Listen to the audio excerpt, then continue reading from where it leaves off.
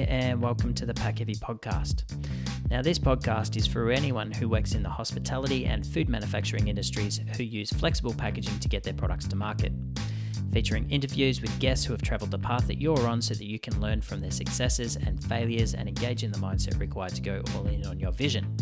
I call this mindset the Pack Heavy mentality, and it's primarily driven by deliberate action and extreme organisation. You gather market intelligence, put a strong plan in place, organise the appropriate resources, and then confidently test your hypothesis against reality. So if you're ready to pack heavy on your vision, you're in the right place, and I'm excited to have you here. Good morning and welcome to episode 65, where today I have Roger LaRochelle, who is the principal consultant at RLR Consulting. Now, if you have ever completed or are about to prepare your packaging for the retail shelf, I'm sure that you would agree that the provincial and federal labelling requirements and acts can be a daunting task and a maze to sift through. So it's been on my mind to have a discussion with an industry expert in this field, and I was really excited when I was introduced to Roger so that I could specifically have this discussion today. Now, Roger helps food processors and restaurant owners develop and prepare their products for success on the retail shelf, with a primary focus on nutrition facts, ingredients lists, barcodes, federal compliance and labelling standards, and strong labelling copy. So essentially everything that you need to get the full lay of the land on the packaging and labelling requirements for the North American market. As usual, before we kick off in today's conversation with Roger though, just a quick mention of our show sponsor, Foodpack. It's important to remember that your packaging is the first and most meaningful interaction that your consumer will have with your product. And there is so much that you need to get right, from the emotional experience of the brand that you've developed, the messaging that you choose, the images that you show, right through to the bag type, features, finish and feel. Now at Foodpack, we work exclusively on what your vision and needs are in this space, and work really hard to deliver a package that serves its purpose properly by protecting the integrity of your product and shelf life expectation, and performs exactly how you intend in the hands of your consumer. So if you're looking to get into the market for the first time or would like me to assess your existing packaging and program, head along down into the show notes and click on the link of our website. You'll find so much information there, and if you feel so inclined, feel free to get in touch with me directly by emailing me at hayden@foodpack.ca or by calling me on my work cell, which is 604-360-6790. Roger, welcome to the show. Hi Hayden, thanks for having me. Yeah, no worries, mate. How's your week traveling? It's been fun. Yeah. Yeah? Yeah. Good. Yeah. So you're a consultant and you're out on the road, I'd imagine, just having as many conversations as you can. What does your typical week look like? I spent a fair amount of time at my desk, working on copy, working on calculations, and just trying to make sure that I'm fully understanding needs of my clients, and then some project management as well. You know, sometimes herding cats a little bit, and connecting designers with brand holders, and making sure that copy is accurate, and doing some editing and proofing. So a little bit of time on the road and a little bit of time, most time at my desk.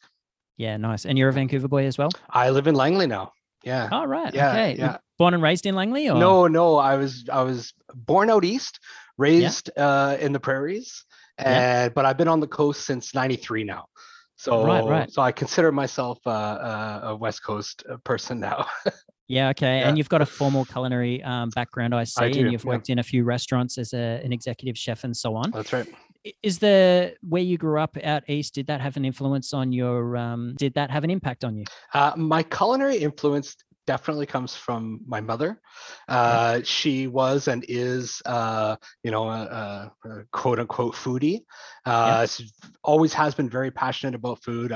My family is entirely French Canadian, and so any gathering and a lot of conversations surround food, and so that's just how I grew up. And my mother always believed in the kids helping out. So at an age where my sister and I were able to peel carrots, we were peeling carrots. She always had a garden, and so when we were old enough to pick weeds, we picked weeds. We're picking weeds. Yeah. So it's just awesome, so it's just always been a part of my life. And as I got older and finished up with high school, it just kind of seemed like a good fit. And I enjoyed working in restaurants. I enjoyed the people that I worked with. Always had a lot of fun. And so just kept going on that path. Yeah, nice. And was it in '93 that you came out here? Was that because of culinary training or? No, it wasn't. That was for other reasons. Yeah. I had a young son. Right. He Yep. was almost a year old, Hmm. and just wanted a life for him that Vancouver could bring, Yeah. Yeah. as opposed to sort of growing up in small towns Yeah. as I had. Yeah. Yeah. So that Yeah. was sort of Yeah. the Right. impetus, Yeah. and then things worked out, and we stayed, and Yeah. things just grew from there. So. That's beautiful, mate. Yeah, what a stunning place to raise a child. Like the west coast of Canada is unreal, especially like when you dig into the islands and, yeah, endless opportunities. Yeah, absolutely, and culturally as well. Yeah. It's a lot less homogenous, say, Hmm. than the prairies are. So, Got you. so we really wanted him to be exposed to other people and other Yeah. languages, Yeah. and that sort of thing too. So it's great. Oh, awesome, mate. And when you started in the hospitality industry, did you start in the front of house or did you naturally go to the back of the house? Always in the back of the house. Yeah. Where all Yeah. the fun is. Yeah, and I just don't have I have the temperament now to deal with the public a little bit better than I did when I was in my early 20s. Yeah. Yeah. And I just so I was just more suited to Yeah, that. yeah. I was the opposite. I grew up in my parents' business and started in the back. Actually, I should say I was the same as you. I started in the back in the dish pit, moved my way onto the grill flipping burgers, but then I progressed out onto the front counter, and that was awesome. And then when I started working in restaurants, when I moved to Melbourne, I was managing cafes, and then from there, I was waiting on tables, working behind a bar, loved it. And then I thought, you know what, I got to potentially move out into the back because I thought that being a chef was something that I'd be interested in as well. And, worked a few shifts, put my hand up to do some extra time in out the back and, prep some mirepoix and all of that kind of stuff. And it was awesome, loved it, but it just never turned into anything for me. And, I ended up sticking out the front, which was awesome because I didn't mind the tips either. Fair enough. Yeah, yeah, yeah. Two different personality types, I think. Yeah, I for sure. just I've always respected people that can have the nod and smile and do their jobs and keep a Yeah. face, because some people come into restaurants are just not Yep. pleasant, Yeah. and I struggled with that a little too Yeah, much. mate. Yeah, It's hard to keep a smile on your face all the time, but sometimes you just got to paint it on. yeah. Mate, so you are the principal consultant at RLL Consulting and you launched in August 2020. So tell us all about the birth of that business. So, um, it really, it was an extension to the work I'd been doing previously. Yeah. With my work as a production manager with spud.ca, Mm. I found myself working with a lot of small vendors who didn't really understand how to properly label products, how to get UPC codes, how Hmm. to get nutrition facts onto their labels so that they could be sold with a retailer like Spud. Hmm. And I had that skill set already from my work previous to that, and I started really enjoying the math and the puzzle part of it, Hmm. and putting it together a little bit more, I think, than I enjoyed cooking or coming Yep. up with recipes myself. Yep. And so I enjoyed that it kind of relieved some of the creative pressure that chef is under kind of all the time, Hmm. and became a little bit more of a mathematical operation. Hmm. And so I really enjoyed doing that. And then as COVID sort of became obvious that it was going to be a longer proposition than sort of we thought that spring, Hmm. um, it just became apparent that there was going to be more and more need for that. Hmm. Restaurants were struggling to keep staff employed, and needed another revenue stream because Yep. takeout and using skip the dishes or Uber Eats, it Mm. just cuts into that profit margin Yeah. so Yep. aggressively that Yeah. retail was kind of a natural avenue. Yep. And then through those conversations, realized like, boy, a lot of people want to do retail. A lot Mm. of people should do retail, Hmm. but don't know how. And the common conversation that I had was folks telling me like, we'd love to sell our products at Spud, we'd love to sell our products at the beef restaurant, we just don't know how, and we don't Hmm. know where to start. Yep. And so that's when around that time, I decided, okay, well, I will show you. Mm. And there's sort of there's a process, and starts here, and this is the goal where you need to end up. And Yeah. these are the decisions that need to be made along the way between concept and now your products are on the shelves. Yeah, that's perfect, mate. And I'm so glad that we're having this conversation today because here at Foodpack, we have absolutely noticed the uptick in exactly what you're discussing. So, people extending out onto the retail shelf to generate some extra revenue, as you were suggesting, putting their soups and stews and, cake batters and whatever it may be into a stand up pouch. And they want to present beautifully out there, but they also need to meet all of the criteria to get out onto the retail shelf. So, I guess today's conversation, I would love to sort of play a bit of a scenario with you whereby, say, for example, a restaurant owner or operator wants to bring a hugely popular product onto the retail shelf. So, for example, like I just mentioned, like a soup or a pizza base, for example. So, when somebody like that comes to you, where do you typically start the discussion, when you're talking about labeling, or how do you even approach a discussion like that? Yeah, well, it starts with a list of products and the format that works best for that restaurant. Mm-hmm. So, do they have the capability to package in the stand-up pouches, like you say? Yeah. Not all products fit well in there, or Absolutely. they don't pour, or Yeah. or whatever. And the format, do they have the room and the capability to properly freeze and store, for Mm-hmm. example? Mm-hmm. Yeah. Is there a shelf life consideration that needs to be taken in there, say with the fresh product? Yeah. And so, it's kind of pounding through those details. And then it becomes a lot more systematic. It starts with the recipe, Mm-hmm. and examining that and seeing where things are going to land nutritionally speaking. It probably won't surprise too many people that chefs cook with their eyes and their mouths and their stomachs. Yeah. Salty fatty acid is Mm-hmm. delicious on the plate in a restaurant, but that can often translate into very high fat values. It can translate to very high sodium values, which don't always work as retail products. Yeah, that's right. A lot of consumers in the grocery store do turn that box over, and they do look to see what the nutritional values are, and Mm-hmm. often that purchase decision gets made there. Yeah, and I guess that's one question as well, because as a chef is creating something for the plate, obviously it tastes delicious, but they may not be cooking in batches that are scalable.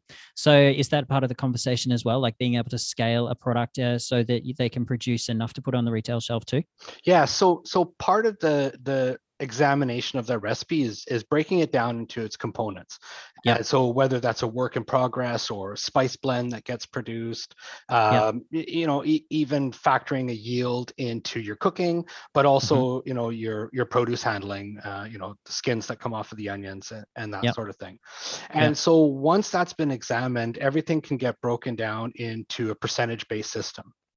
Mm-hmm. And once you've got your percentage-based system, now you can kind of do all the rest of the work. So now you can calculate your nutrition facts based on the package size and the serving size that you're going to be telling consumers about. But Mm-hmm. you can also use that same math to scale your recipe. So once you're operating with percentages, well, now you can make pretty much any batch size that you'd like, or Yep. that your pot happens to Will fit. allow. Yeah, Yeah. which is quite a bit different than the way most restaurants operate.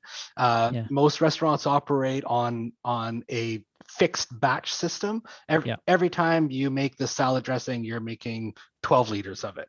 Yeah. And Yeah. that doesn't always work when now a customer wants 25 cases of it. Yeah. Well, do you go back and do you multiply the 4 tablespoons by 200 so that you Yeah. can, Yeah. so it doesn't really function very well like that. But Yeah. once you've Yeah. broken down everything into a percentage-based system, people Mm-hmm. start using metric weights a lot Yeah. more, which Yeah. is always more accurate and always easier to work with. Mm-hmm. Then that scaling can happen a lot more easily. Got you. So obviously, there are compliances that everybody needs to be aware of. So with the Canadian food labeling requirements or regulations, and also the FDR as well. So what are the major things that business owners need to be aware of, or what are the tripping hazards there? Okay, so Inspection Canada has a website. Yep.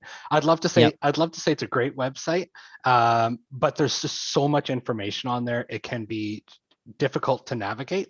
Yeah. But the landing page that you come to when it comes to labels shows you all of the elements of the label that need to be on there. And Right. then for each of those elements, then it gets broken down into sort of more specific legislation that relates to the type of product, where you're going to be selling it, so where your market is, how far from the principal or from the manufacturing, from the production facility do you intend to sell.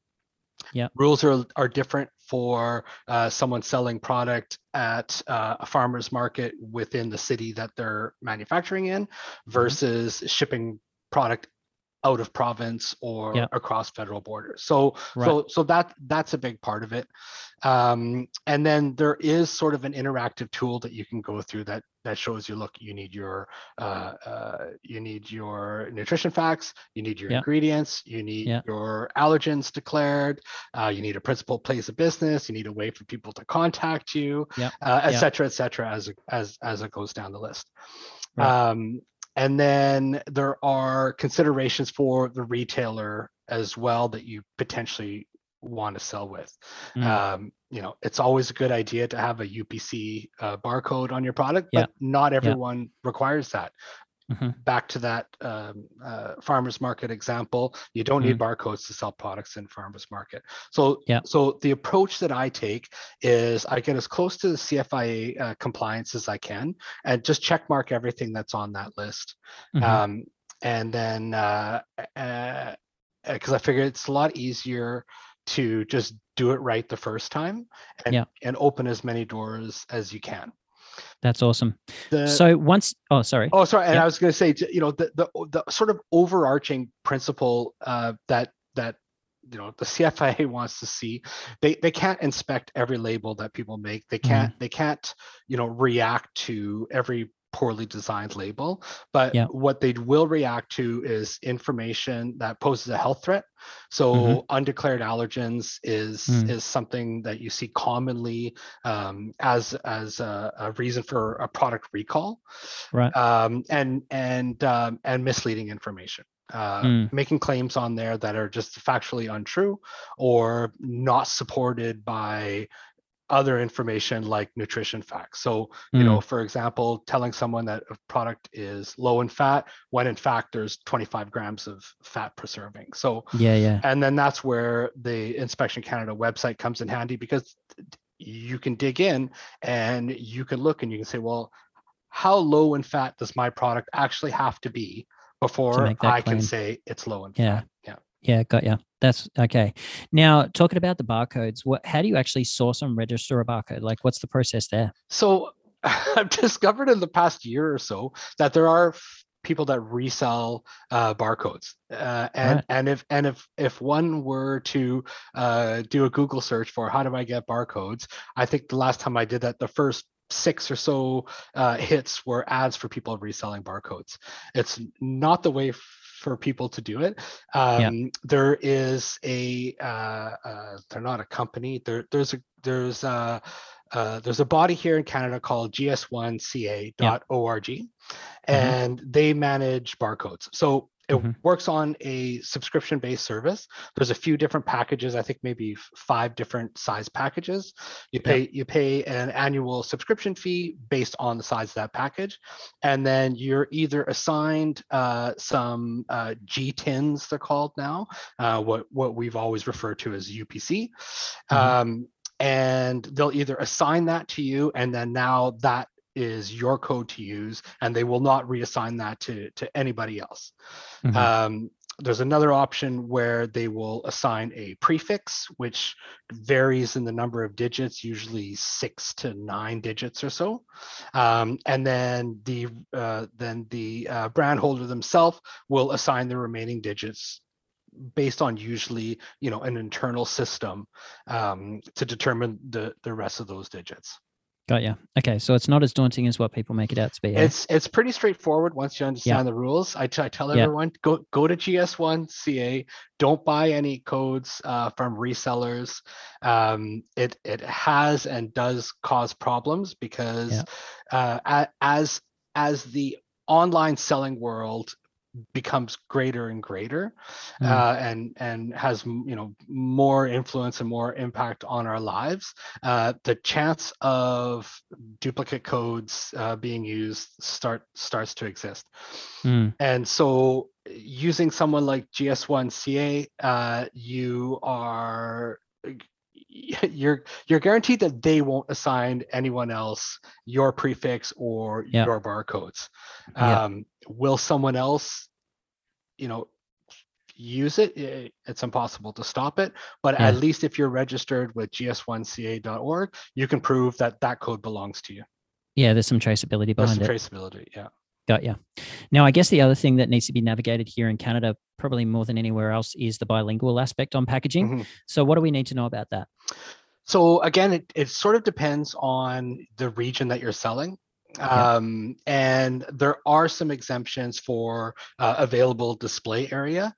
Certain very small packages aren't mandated to have French on there because there just wouldn't be the space for it. Like samples, for example. Samples, yeah, and there's some other exceptions as well. There's sort of like specialty products, or there are test market products. So there are a handful of exemptions for bilingual. The rule of thumb is if it can fit, you should put it on there. Again, back to that farmers market example, no one's going to recall your product because there's not French on your onion jam that you're selling there. But if you want to sell that, if you're making it in Vancouver and you want to sell that in Kelowna, it should have French translations on it. Okay. Right. So if it's not local anymore and you are extending out there, that's when bilingual is more important than it would be. Yeah. Got you. And then on the other side is that most retailers want as much compliance as you can have there on there as well, right? So so there's that aspect of it. Even if you're making it in Vancouver, you're only selling it at retailers in Vancouver. Some will be fine without it, but a lot of them will ask you to make sure that it's there. So when I set things up with my clients, for me it's not even a question. I give the translations. It's just a part of what I do. Yeah, I mean, what comes to mind straight away for me is that it's a real skill to incorporate all of the information that's required to meet all of the standards, including bilingual. Like there is just so much information on a package, and to provide a package that looks amazing and is on brand, there's so much that goes into it for a graphic designer or a design agency. So what do you think actually makes great packaging design? I'm definitely not the expert on this one. I try to stick to the copy because the copy is objective, right? It's either right or it's wrong. When it comes to the branding, when it comes to the sort of more marketing elements, there are people out there that are just more knowledgeable about that than I am, and they can provide sort of empirical data as to why you should use this color. Who are you trying to sell this product to? What appeals to your market audience? And I just have my own opinions about that kind of stuff, and I can't back it up with any real sort of market research or data. So I try to stay out of that question as much as possible. Where I do like to get involved, and where I will stand up and speak, is when people are trying to make claims that they shouldn't be making, when they're trying to provide misleading information. That's where I step in and will sort of prove the case to leave this claim off of here because it's just not true. Yeah, no, totally, man. It sounds like you stick to your lane, which is pretty smart, I'd imagine. And there's a difference between informing consumers and marketing, right? Yeah, 100%. And those two worlds can kind of have a gray area. Yeah. And so, as far as Inspection Canada is concerned, your marketing needs are irrelevant. The Inspection Canada wants to make sure that consumers are safe and that they have the information that they need to make an informed purchase decision. Yeah. And regardless of whether someone thinks that they should declare salt as an ingredient in their food, you have to. Otherwise, because consumers have a right to know if there is any of those ingredients in there. Yeah, no, totally, mate.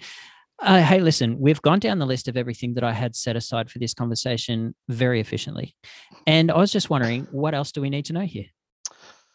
Uh, yeah, the world of retail is achievable. Yep. And I think that the price of entry is generally less than some people would expect, Mm. Hmm.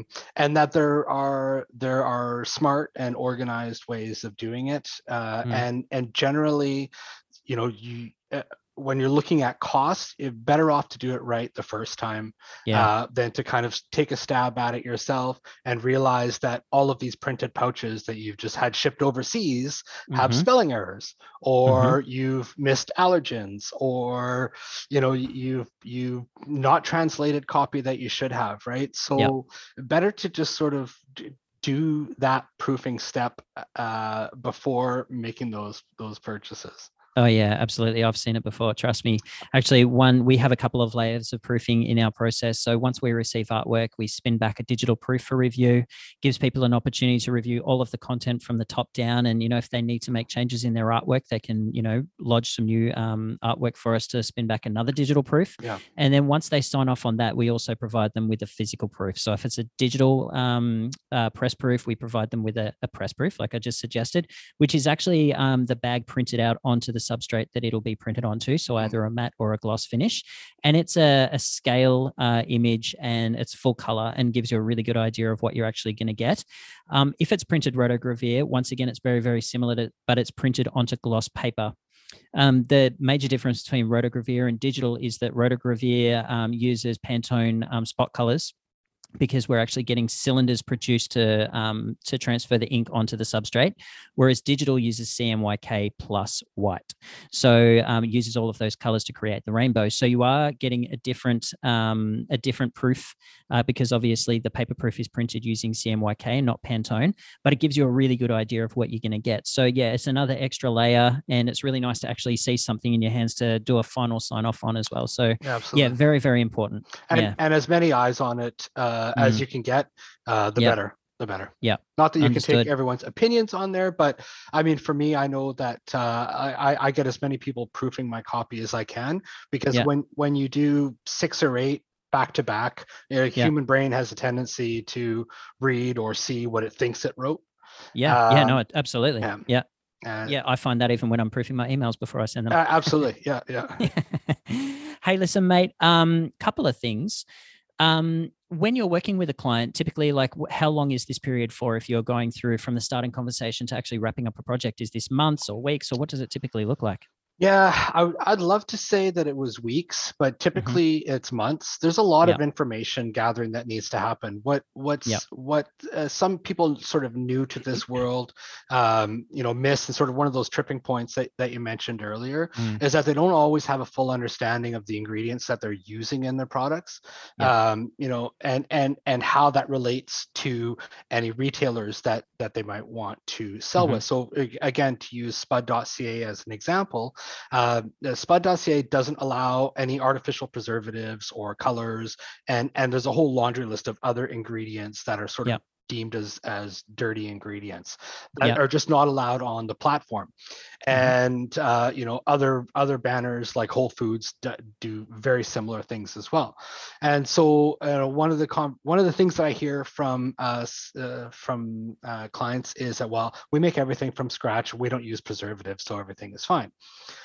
And then as you get into the recipe, well, I see you're using Dijon mustard in the salad dressing. Mm-hmm. Let me have a look at the ingredients in that Dijon Yep. mustard, and then Yep. sure enough, there are preservatives and or colors that are in there. Yep. Yep. And at that point, it's not being done out of I know no one's trying to mislead and no one's trying to trick, but when you're doing your proper labeling, those ingredients need to be listed on there as well. Mm-hmm. And Yep. so there can be that process where, okay, I didn't realize that there was sodium benzoate in this soy sauce I was using.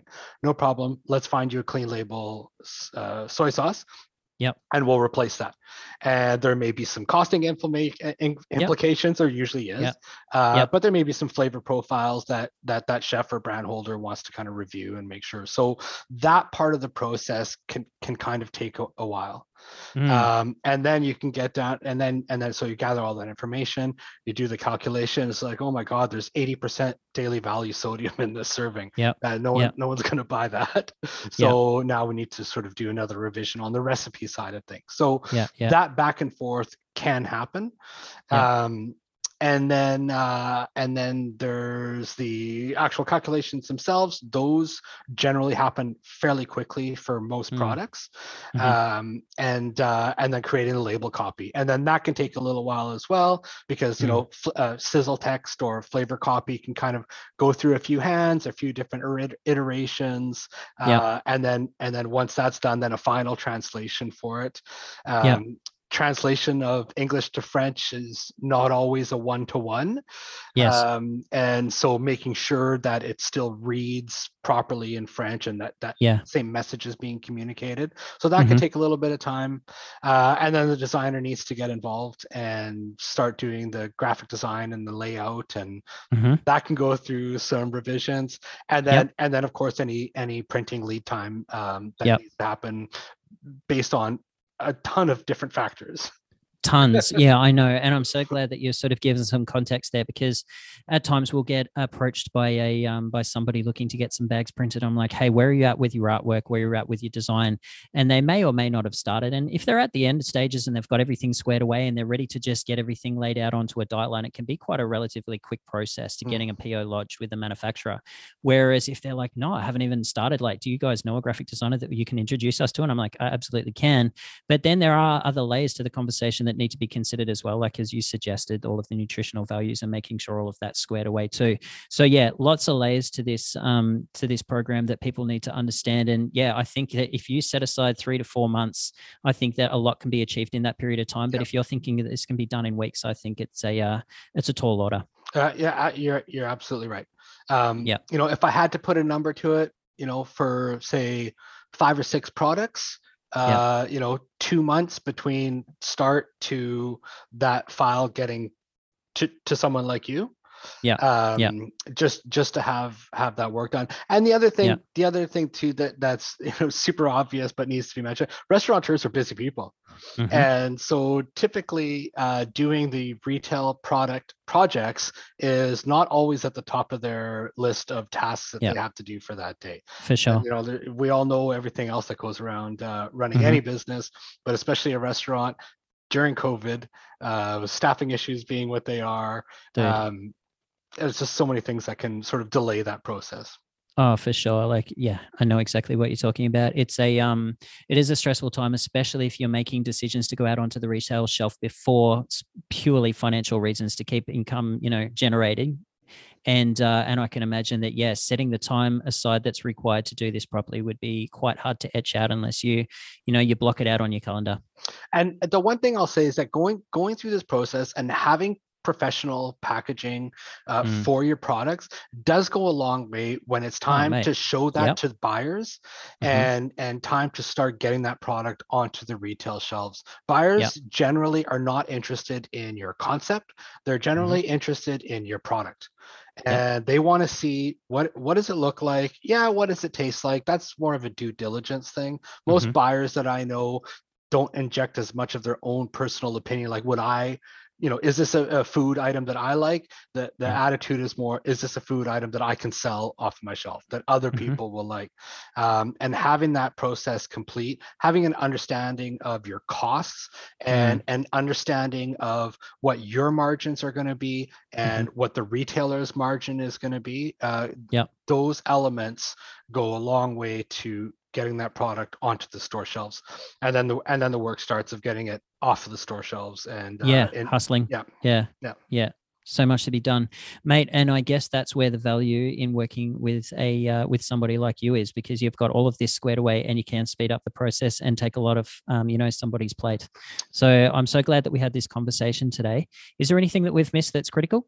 No, I think that anything else is kind of unique to case by case basis. Yeah. So there is definitely more to it, but that's a big part of what I do is kind of demystifying that process and highlighting the line items that need to be taken care of, before we can sort of wrap it. That's great, mate. Hey, listen, there's one question that I ask all of my guests before the end of a podcast.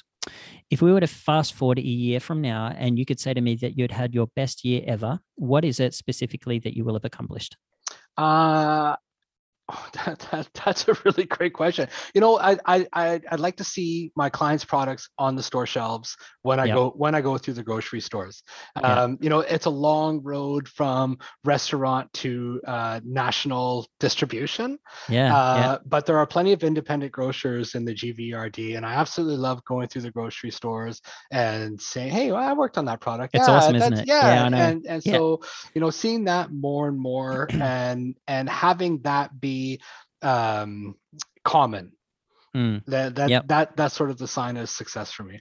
Dude, I get the same. I get the same feeling out of being in the supermarket and seeing brands that I've worked with as well, and also speaking to people on this podcast too. I'm like, oh, I've spoken to the owner of that business, and having a really good understanding of the product and the mechanics of the business model that they're working with. It's awesome. So yeah, I totally understand what you're talking about there. The last time I was at Food Pack, actually, there was a bunch of samples on that wall across from the reception desk. I said, hey, I worked on that. That, and there's about four or five there that I participated in, and even that felt good. And then my mother helps a lot with the translations, so she really likes to see that sort of thing as well. She's retired and enjoys doing that sort of thing. So it gives her sort of a sense of, I don't know, notoriety is not the right word, but feeling that other people are seeing the work that she's done as well. It's kind of cool. You got her on a retainer, or you pay her by the word?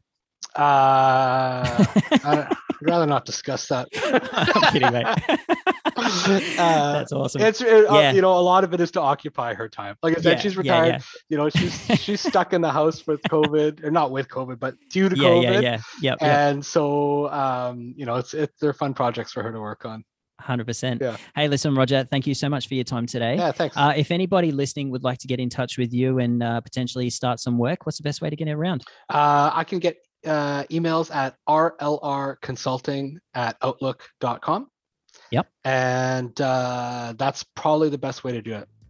Awesome. Yeah. All right. Well, listen, thank you very much for your time, mate. It's very much appreciated. Thanks, Hayden. You're welcome. Bye. Thanks for listening today. If you have any questions from today's episode or would like to know more about what I can do to help you achieve your packaging vision, you can reach me directly at hayden@thepackheavypodcast.com. You could DM me on Instagram at The Pack Heavy Podcast, or we could also connect on LinkedIn and start a conversation there. I'll see you next week.